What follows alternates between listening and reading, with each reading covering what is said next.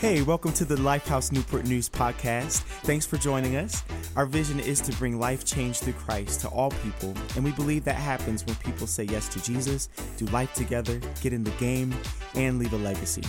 We hope this podcast inspires and challenges you to grow in your faith. Subscribe to ensure you don't miss a single episode, and share it with someone you know who may need it. Again, thank you for joining us today. Now let's get to this week's episode.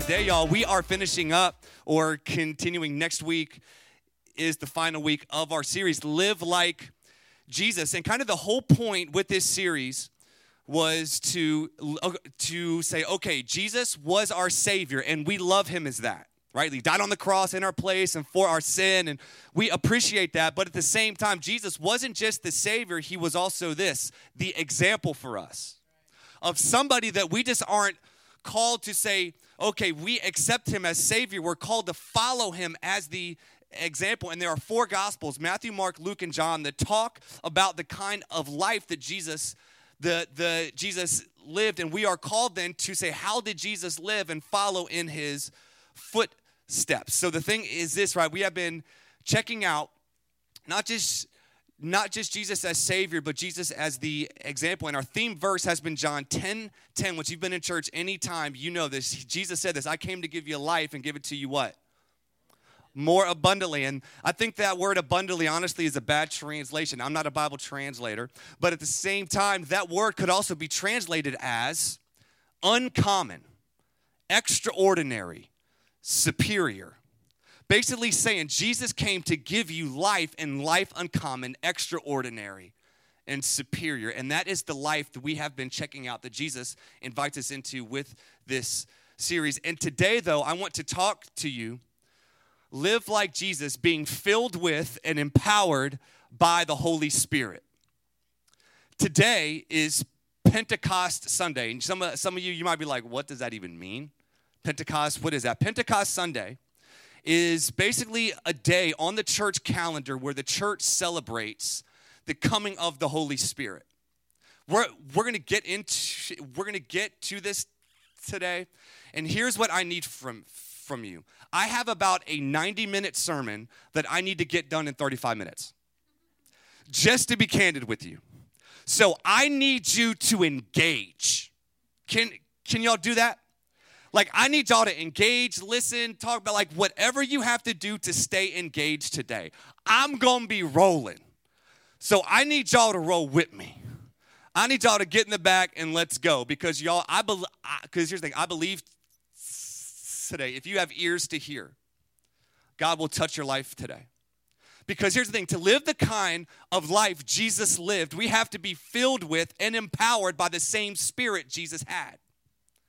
And Jesus was filled with the Holy Spirit. We can see, here's the thing, right? Jesus showed us the kind of life that is possible through a person that is filled with the power of the Holy Spirit and governed by consistency and discipline. Last week, I talked to you how Jesus was governed by consistency and discipline. And I haven't heard so much feedback about a sermon in a while. Like, y'all really dug that one. I mean, I had people that haven't said nothing to me ever, like, yo, Pastor, thank you for saying that. That was amazing. I was like, wow, okay, people listening. Okay, right? But honestly, yes, Jesus showed us a life that was governed by consistency and discipline, but at the same time, Jesus was also filled with a particular kind of spirit.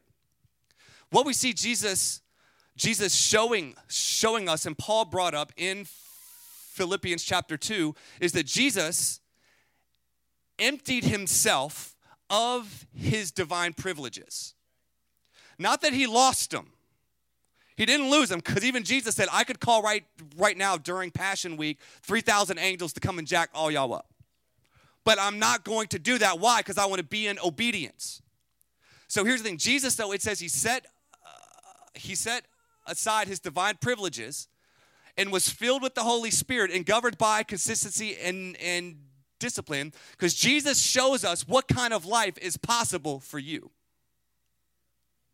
Why? Because you can be governed and led by the same Holy Spirit that filled him, And you have the capability to be led by consistency and discipline as well. Jesus didn't want you to have excuses. He wanted you to have everything available that was there for him. Being filled with and empowered by the Holy Spirit. Even saying those two words, Holy Spirit, y'all, there can be so much division in the church. If you've been in church any amount of time, this is why we have different denominations. Is because people literally said, we view and think the Holy Spirit does this or does that. We believe this, so we're just going to start our own denomination and have what doctrine we think the Bible says. I mean, there have been people killed over this.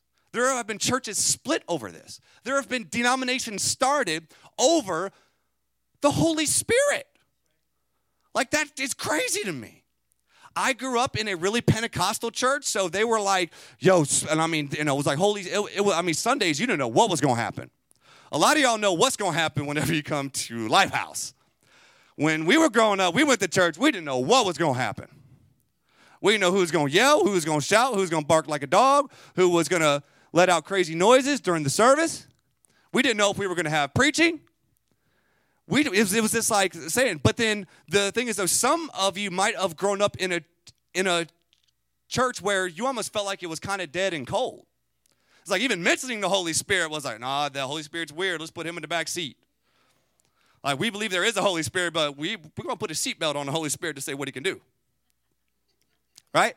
And so there has been denominations started, divisions happening, and here's what I want to challenge you to do today, because I don't know a lot of y'all's past with the Holy Spirit. I don't even know if when I say that, it produces weirdness in you. It produces like, I don't know that. But here's the thing. I want you to create a clear canvas today. I want you to create a clear canvas today and say, God, I want you to speak to me today on who the Holy Spirit is and what the Holy Spirit can do. Because here's the thing.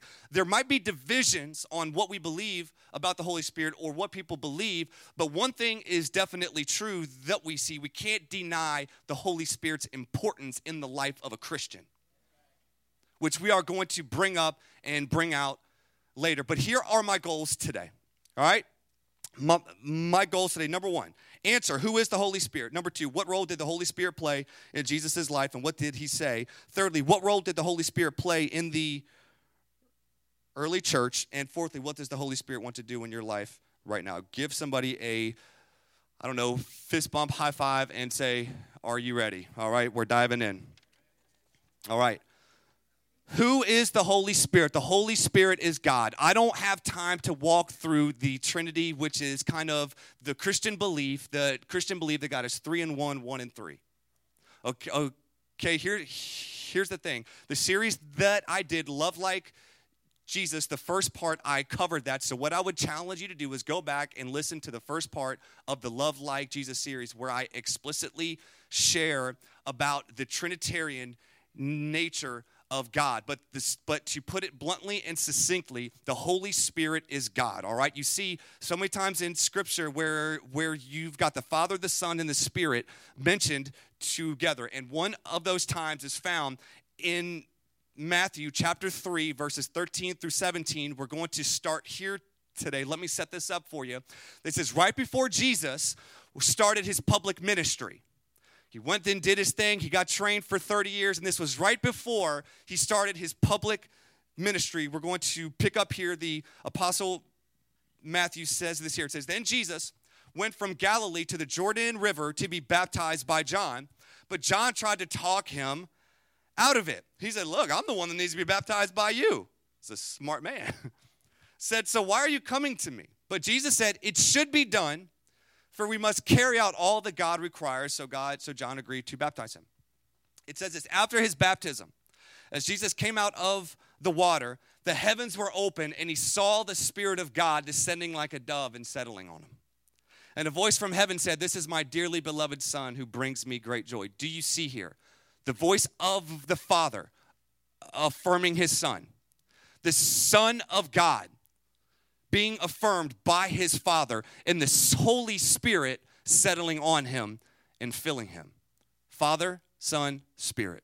The Father's voice, the Son receiving, and the Holy Spirit filling. Now, here's the thing, right? Before Jesus went and did a thing ministry-wise, he had 3 things happen. He was baptized as basically a public declaration saying, I'm going to follow what my Father requires. And here's the thing, shameless plug. June 6th at Lifehouse, we are doing a baptism after each service where, here's the thing, right? We're going to set something up right outside. We're going to baptize you right out there. So if you have not been baptized, you need to follow the example of Jesus and be baptized. Here's the thing. It is basically you publicly saying, I'm on Jesus' team. It doesn't save you. It doesn't make you better. In the same way, a wedding ring, right? Here's the thing. A wedding ring is a symbol. It's saying, I got a wife. Leave me alone, right? But I don't have mine on today. Sorry. Love you, baby. Still, leave me alone, okay? Is my wife here today? Hey, baby, I couldn't see you. That's my wife. Leave me alone, okay? I don't need a wedding ring. I got my wife's presence, okay? I got the Holy Spirit and the spirit of my wife, okay? She showed up, right? She showed up on time. But here's the thing. Baptism is simply that. It's basically saying, I am on Jesus. So here's the thing. If you have said yes to following Jesus, your next step is to be publicly baptized. Why? Jesus did it. Secondly, though, Jesus was filled with the Holy Spirit. He didn't go and do a thing for his Father until he had power. And thirdly, he received the affirmation of his Father. And y'all, these are the 3 things that you need in your life as well before you try to do anything for God. You need to publicly devote yourself that I'm going to follow in obedience. And I'm going to say it before people, because people saw Jesus baptized, so they were like, oh, I'm going to watch you now. But at the same time, you need a church family that you get baptized in front of where you're saying, I want to publicly follow Christ. And the church family comes and says, we're with you. We're here for you. We're proud of you for taking this step. But secondly, though, Jesus was filled with the power of the Holy Spirit. And thirdly, he was affirmed as a son by his Father. And y'all, I think in Christianity, we do it all backwards. Obedience is somewhat optional. If you want to, yeah, maybe. If you feel it. The Spirit, there's so much division in the church. We don't even know who the Holy Spirit is or what the Holy Spirit does no more. And third, we try within our own willpower to live this thing out. And the 2, we try to actually earn what God has already freely given you, and that is a new identity in him. We get it all mixed up. The 3 things Jesus started with was publicly declaring, I'm going to follow in my Father's steps. I'm going to be filled with the Holy Spirit, and I am going, what was the third one? I don't remember. And I'm going to receive the affirmation of being a son in my Father's eyes. You need those three things too. Here's the thing, right? Jesus is full of the Holy Spirit. Check this out. Luke chapter 4. He then starts his public ministry. What's the first thing that happens? He hits the wilderness. It says, then Jesus, full of the Holy Spirit, whoa, let's go, shouting, the Holy Spirit, you are welcome here, come flood. And then the next thing you know, that led him right into the wilderness. Don't be shocked. When you hit a high with God, your next place is the wilderness. Don't be shocked. If it was good enough for Jesus, it's probably going to be good enough for you, because he knew he had to be filled so he could go and face what he was going to face as testing. It says, full of the Holy Spirit, returned from the Jordan River where he was baptized. He was led by the Spirit into the wilderness. Don't see some of the stuff we call devil. It's actually the Spirit leading you to a place to get stronger. I'm serious. It said he was led by the Spirit to the wilderness. So don't be shocked if sometimes you find yourself in dry, nasty, scorching hot places, because if it was good enough for God, it'll be good enough for you. But when you get to those places, it's a time of silence and solitude and training to get your spirit focused on who and where your spirit should be. Focused on. Here's the deal. You see Jesus full of the Holy Spirit, goes to the wilderness. Then you see his public ministry happen. He's healing people. He's raising people from the dead. He's feeding thousands of people. That's why I encourage you, read the Gospels, y'all. If you're going to start anywhere in the Bible, Matthew, Mark, Luke, John, gorge yourself on Jesus. You might say, I don't fully understand everything. Just keep reading. You know, whenever you do a science book, history book, you don't understand everything, but you'll do it for your class. Just keep on chucking, reading, learning everything you can about Jesus. But here's the thing, right? Jesus, before he died, you know, right before Passion Week, he met with his disciples, and he basically said, y'all, I have to prepare you and tell you about a couple things.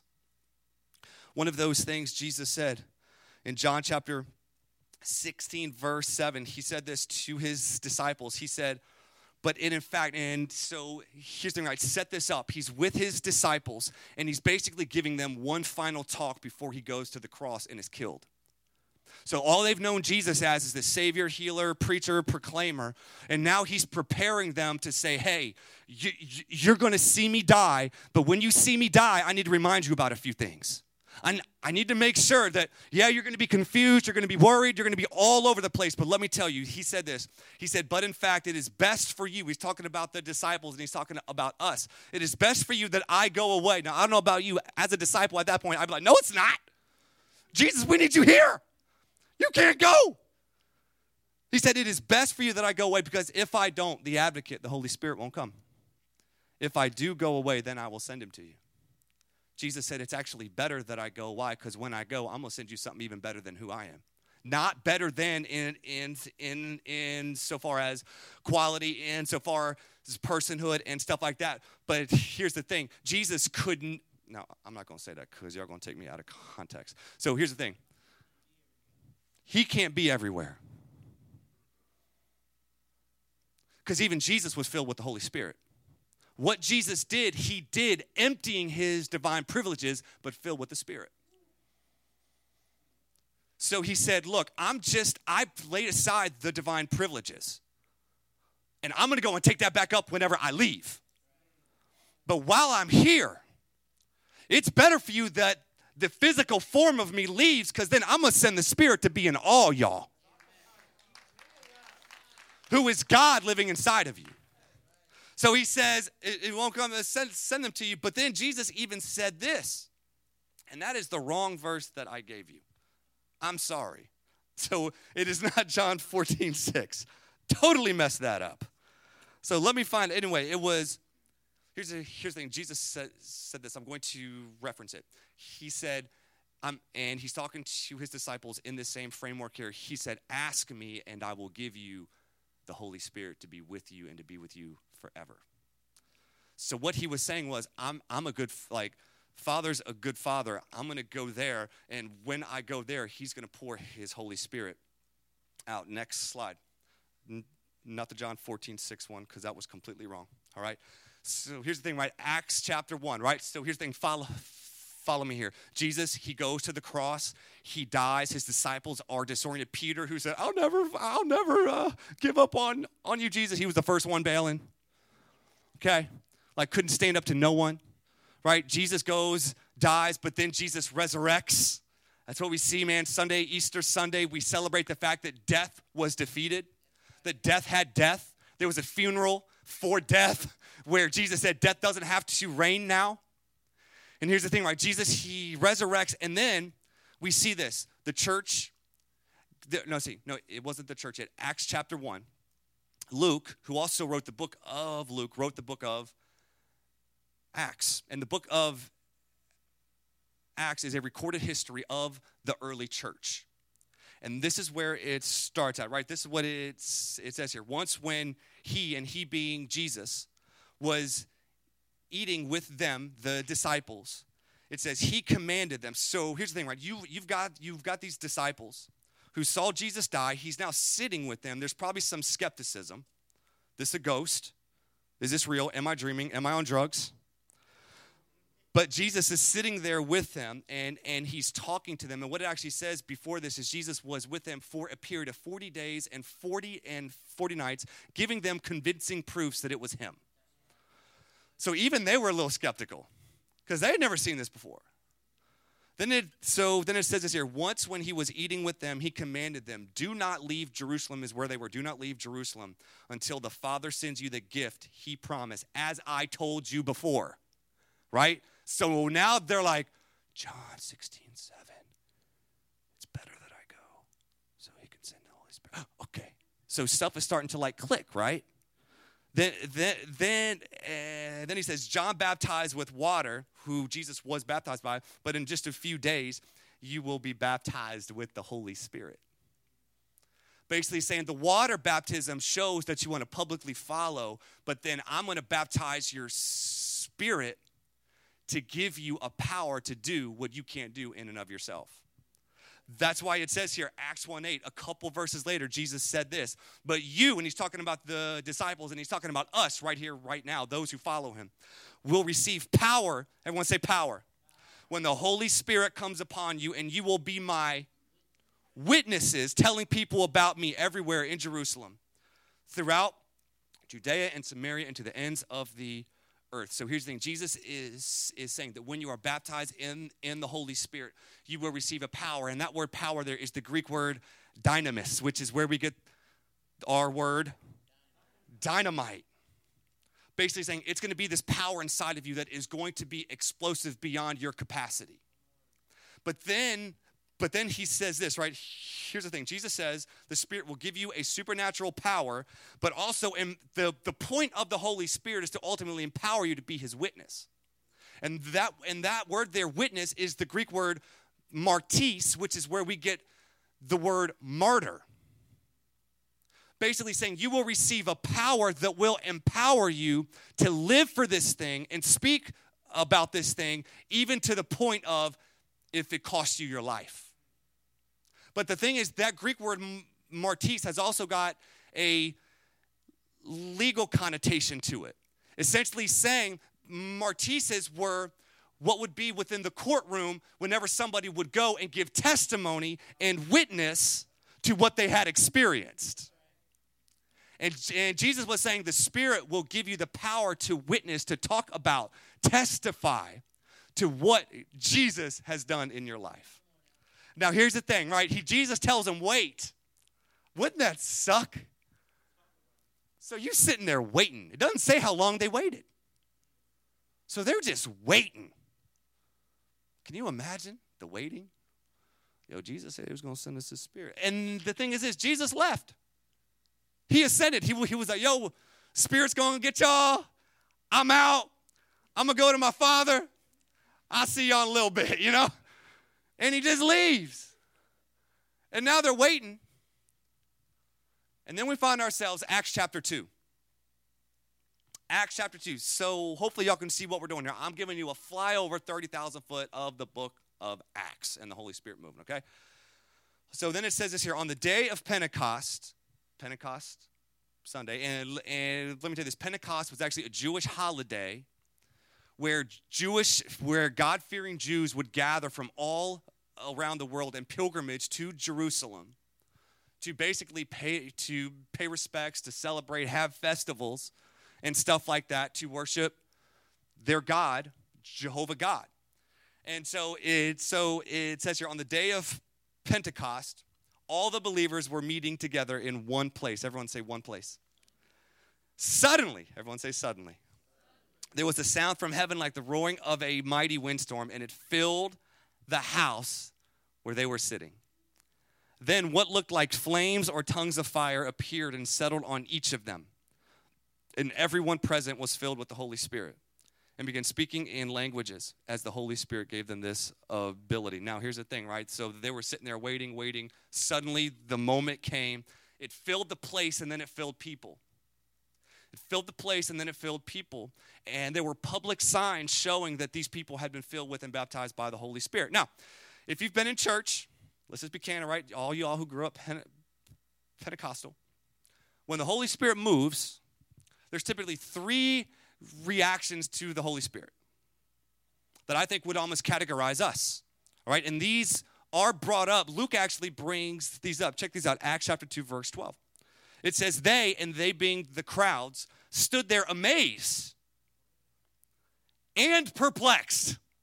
Like, whoa! What can this mean?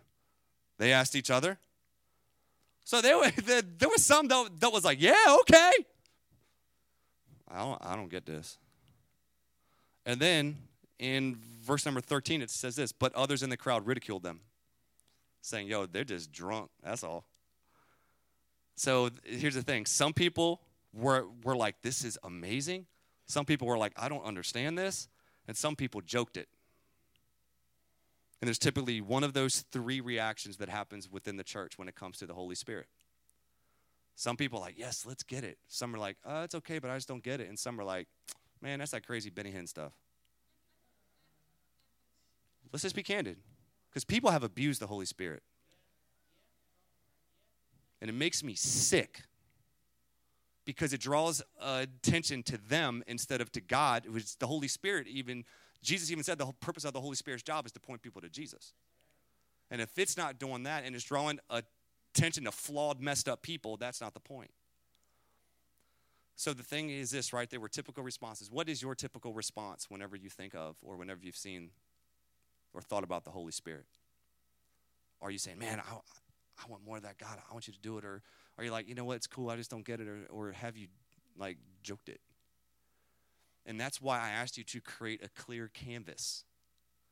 Because here's the thing. What I have seen people do is they take the experience they've had and they want to project it onto everyone else. Well, I experienced the Holy Spirit, and people were speaking in tongues, and there were people slain. We could call it slain in the Spirit. Like, how evil is that? Slain you in the Spirit. Like you murdered someone in the Spirit? That's weird. No. But like, you know, and then they say, well, that's the way the Holy Spirit has to work on everybody. Or they say, you know what, I was in a quiet, you know, the Holy Spirit church, you know, quiet, I just don't want to allow the Holy Spirit to, you know, do it. So then they say, well, that's what I want everyone to experience. Let me tell you what I want for this church and for your life. I want us to do whatever the heck the Holy Spirit wants to do. And us to have a heart of receptivity. And not to project an experience we've had onto the Holy Spirit and say, you've got to do this way, this time, this in this person. I want us to say, Holy Spirit, you're welcome here. Whatever that looks like, we want it all. We want it all. Now, here's the thing. You saw the effect of the Holy Spirit because right after this, who was the first one getting up on a platform and preaching like a madman? Peter, the same dude that couldn't even stand up to a servant girl. He gets up, the Holy Spirit filled him, and he became a witness that was filled with the Holy Spirit. And Scripture says 3,000 people, not including women, not including children, that day received Christ. The Holy Spirit's effect on Peter became boldness to proclaim the message he already believed. That is the effect of the Holy Spirit that we see. And we can typically just focus on the effect of the Holy Spirit in people. But I want to show you the effect of the Holy Spirit on a church community. Acts 2:42 through 47. So here's the thing, right? This is the Holy Spirit drops, the Holy Spirit falls, people get saved, and then they're like, yo, I guess we got to form a community. Got a bunch of people, all believe the same thing. We all follow in Jesus. Like, can you imagine the chaos of that moment? Thousands of people at one time just start to follow Jesus. And you got some people like, yeah, well, the way we did it in the Jewish synagogue. You got all these opinions and stuff going on. But let me show you when the Holy Spirit fell, let me show you what kind of community formed. It said this, all the believers devoted themselves to the apostles' teaching and to fellowship and to sharing in meals and to prayer. A deep sense of awe came over all of them, and the apostles performed many miraculous signs and wonders. And all the believers met together in one place and shared everything they had. They sold their property and possessions and shared the money with those in need.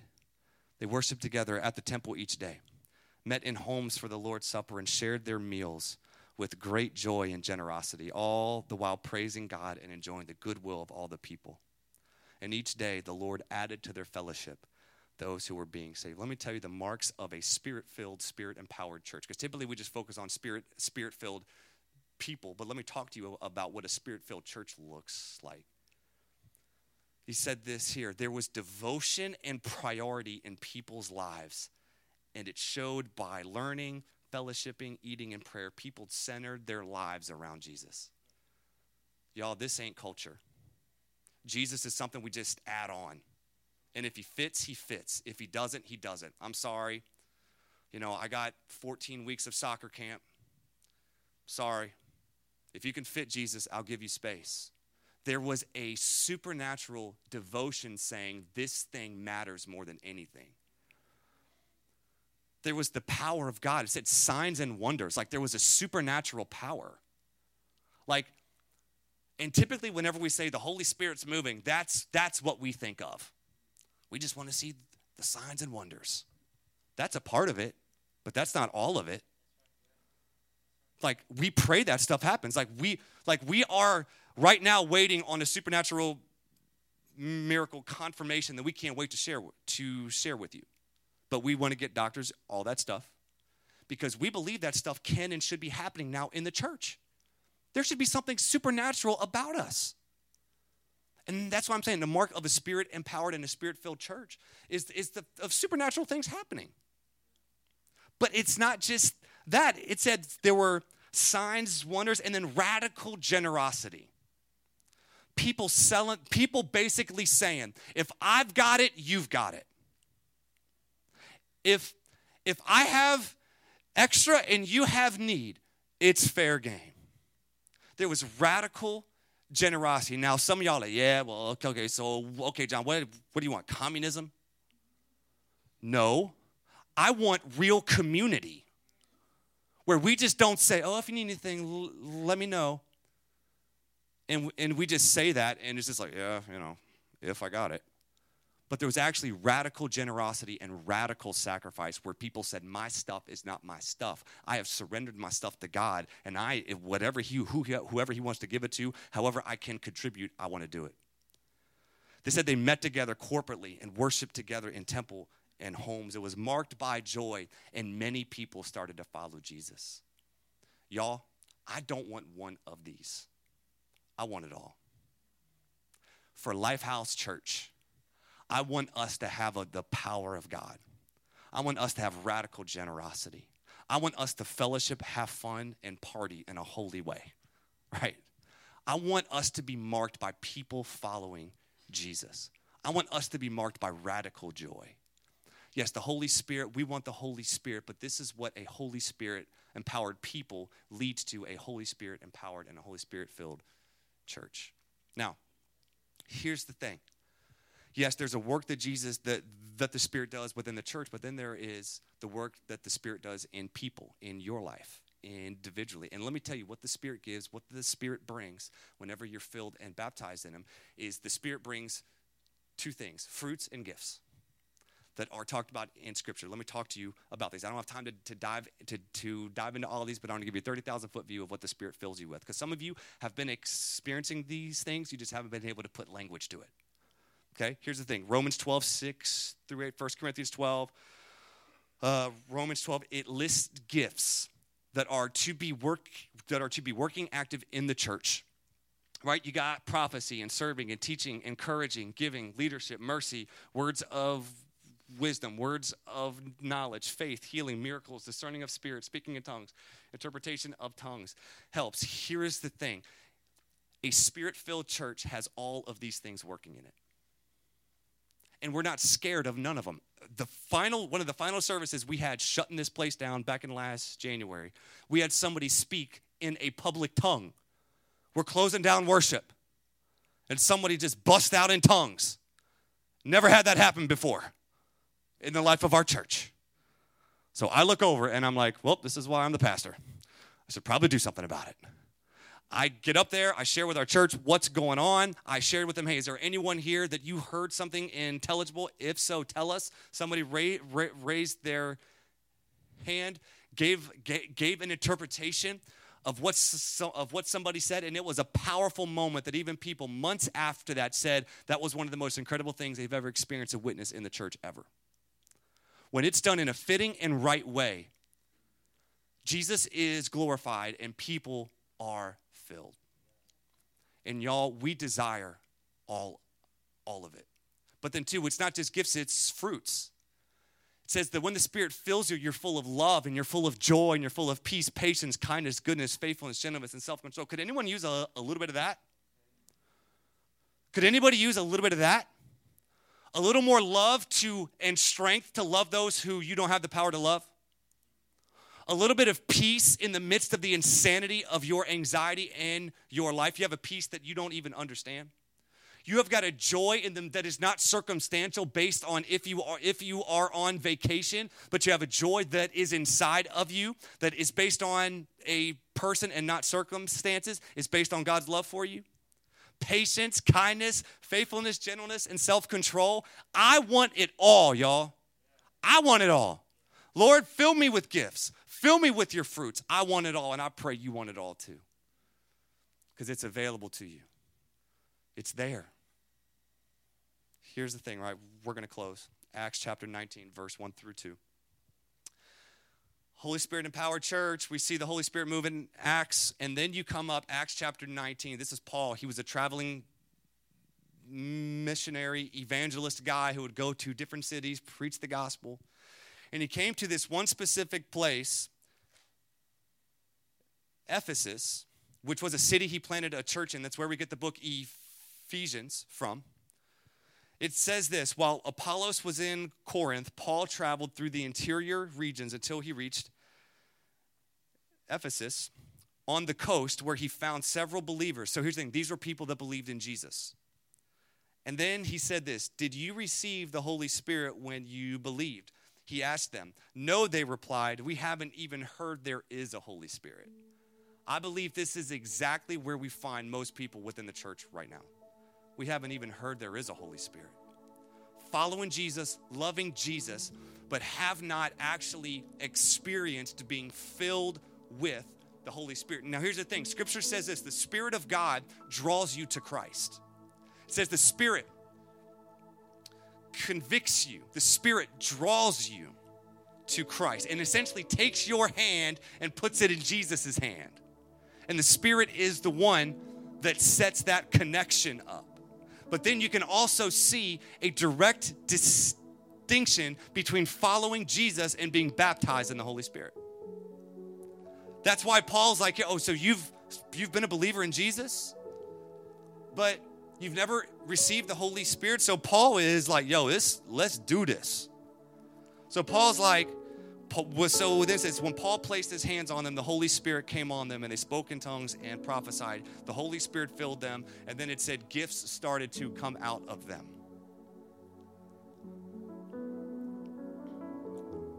So, do you even know there is a Holy Spirit available to you? Have you put the Holy Spirit in the back seat? Have you let your experience of whatever you experience with the Holy Spirit, have you projected that onto him and basically said, I'm going to put you in a box, Holy Spirit. You can do this, but not that. But also, too, is there even room in you for the Holy Spirit to fill you? I love what Paul says here.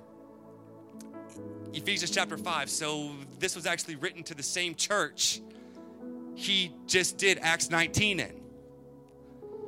He said this: don't be drunk with wine, because that will ruin your life. So some of y'all, you came today just to hear that one verse, because some of y'all need to be reminded of that. Don't get drunk on wine, because that will ruin your life, okay? But Paul says, don't be drunk with wine, because that will ruin your life. Instead, be filled with the Holy Spirit. Now, here's the thing, right? I don't think Paul is picking on drinking here, or I don't think Paul was picking on being drunk here. He's not saying, hey, there's one sin that blocks the Holy Spirit filling you, and that's getting drunk. I think what Paul is saying here is everyone has got a bottle of some sort that they use to fill spots and places within them where the Holy Spirit wants to be. And so really the question is this: what is filling the space inside of you that the Spirit of God can and will fill if you make space? Because honestly, I believe the Spirit of God, in his own way, in his own time, in his own space, place, way, whatever, wants to literally fill every square inch of your being. One thing that I was praying Wednesday night, we had third Wednesday, I was praying, Lord, fill every square inch of them. every brain neuron, every blood vessel, every artery, ligament. Just fill them to capacity with all that you are. But the thing is this, right? God can't fill what is already full. So what are you full of? I think if some of you are completely honest, pride fills you. Greed fills you. Sexual sin fills you. Anger, bitterness, unforgiveness, shame fills you. And the Spirit can't fill what's already full. The Spirit today is available and willing. Jesus said, it's better that I go. He's here and he wants to fill you today. Can we stand? I want to just right now lead us in a prayer. So just like really quickly, was that somewhat helpful today? Did that help you? I know I went fast. I know I went strong. So we covered a lot. That's typically about a 2-hour sermon. Let's be straight up with you. And especially too stuttering, that could be a longer sermon. So we got through it though.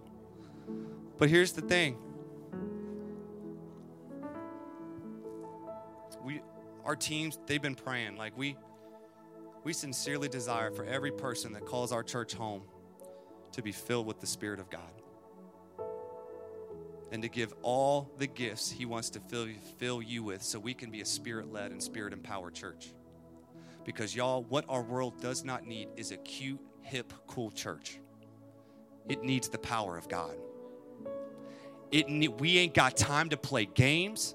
We ain't got time to be cute. We ain't got time for hype. We need power.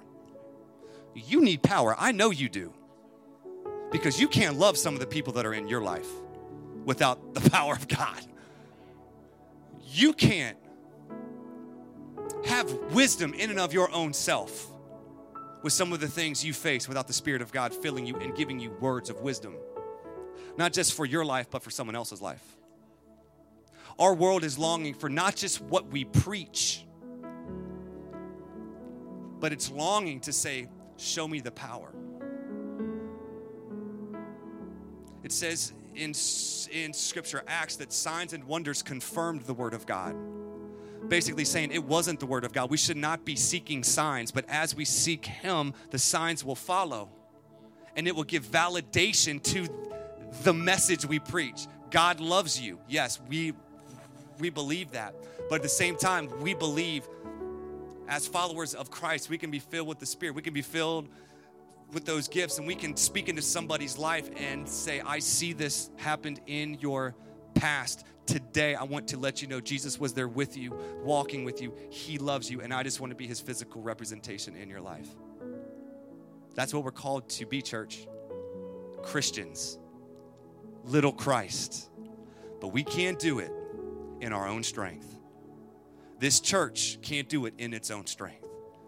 We need to be emptied so we can be filled. This is what I'm going to ask you to do. There's going to be a prayer on the screen. So here's the deal, right? We're going to pray this prayer of saying, God, empty us. And then I want to pray for this place and for each person here that you would be filled with the Holy Spirit. You ain't got to. So this is a free country. Our church doesn't force nothing. This is, I mean, you know, like it's only, Jesus loves you. We love you. We're here to serve and love you. But we believe there is the Spirit of God is available to fill you. If there is space and you have a place in you. And here's the thing. We're going to pray this prayer saying, God, empty us. And then, here's the thing, right? We're going to sing this song. It says, the Spirit is falling. Open your hands and receive it now. And here's the thing, right? We're going to have prayer counselors right down here.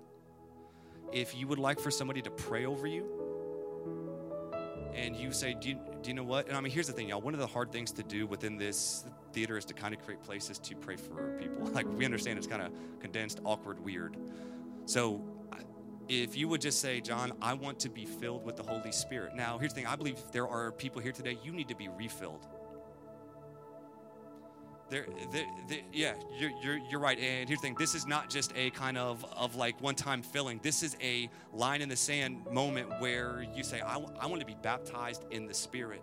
But then that is a continual thing. But here's the thing: like we just, we want to create the environment where whatever you're comfortable with. So if you're more comfortable coming down here, if you're going to stay, whatever. But we've got people available to pray for you if you desire that. But here's the thing, we're going to pray, empty ourselves, and then we're going to pray and we're going to sing this song, Spirit, would you fill us? And then at the end of the day, it's on him. I'm not going to take you down here and throw you over. I'm not going to take my coat off and just like hit you with it.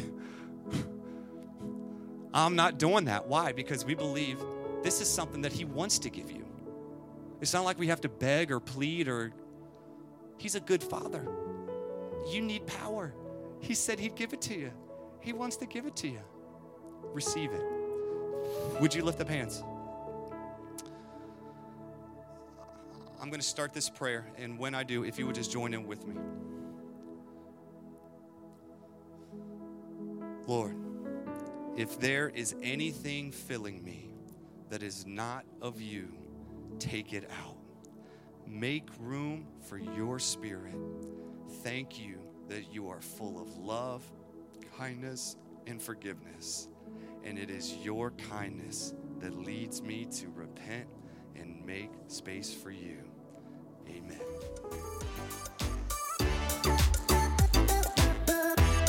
Thank you again for joining us today. If you need prayer, have any questions about what you just heard, or said yes to Jesus, please reach out to us at lifehousenn.com or text 757-690-2401. We'd love the opportunity to pray for you and help guide you through the next step in your faith journey.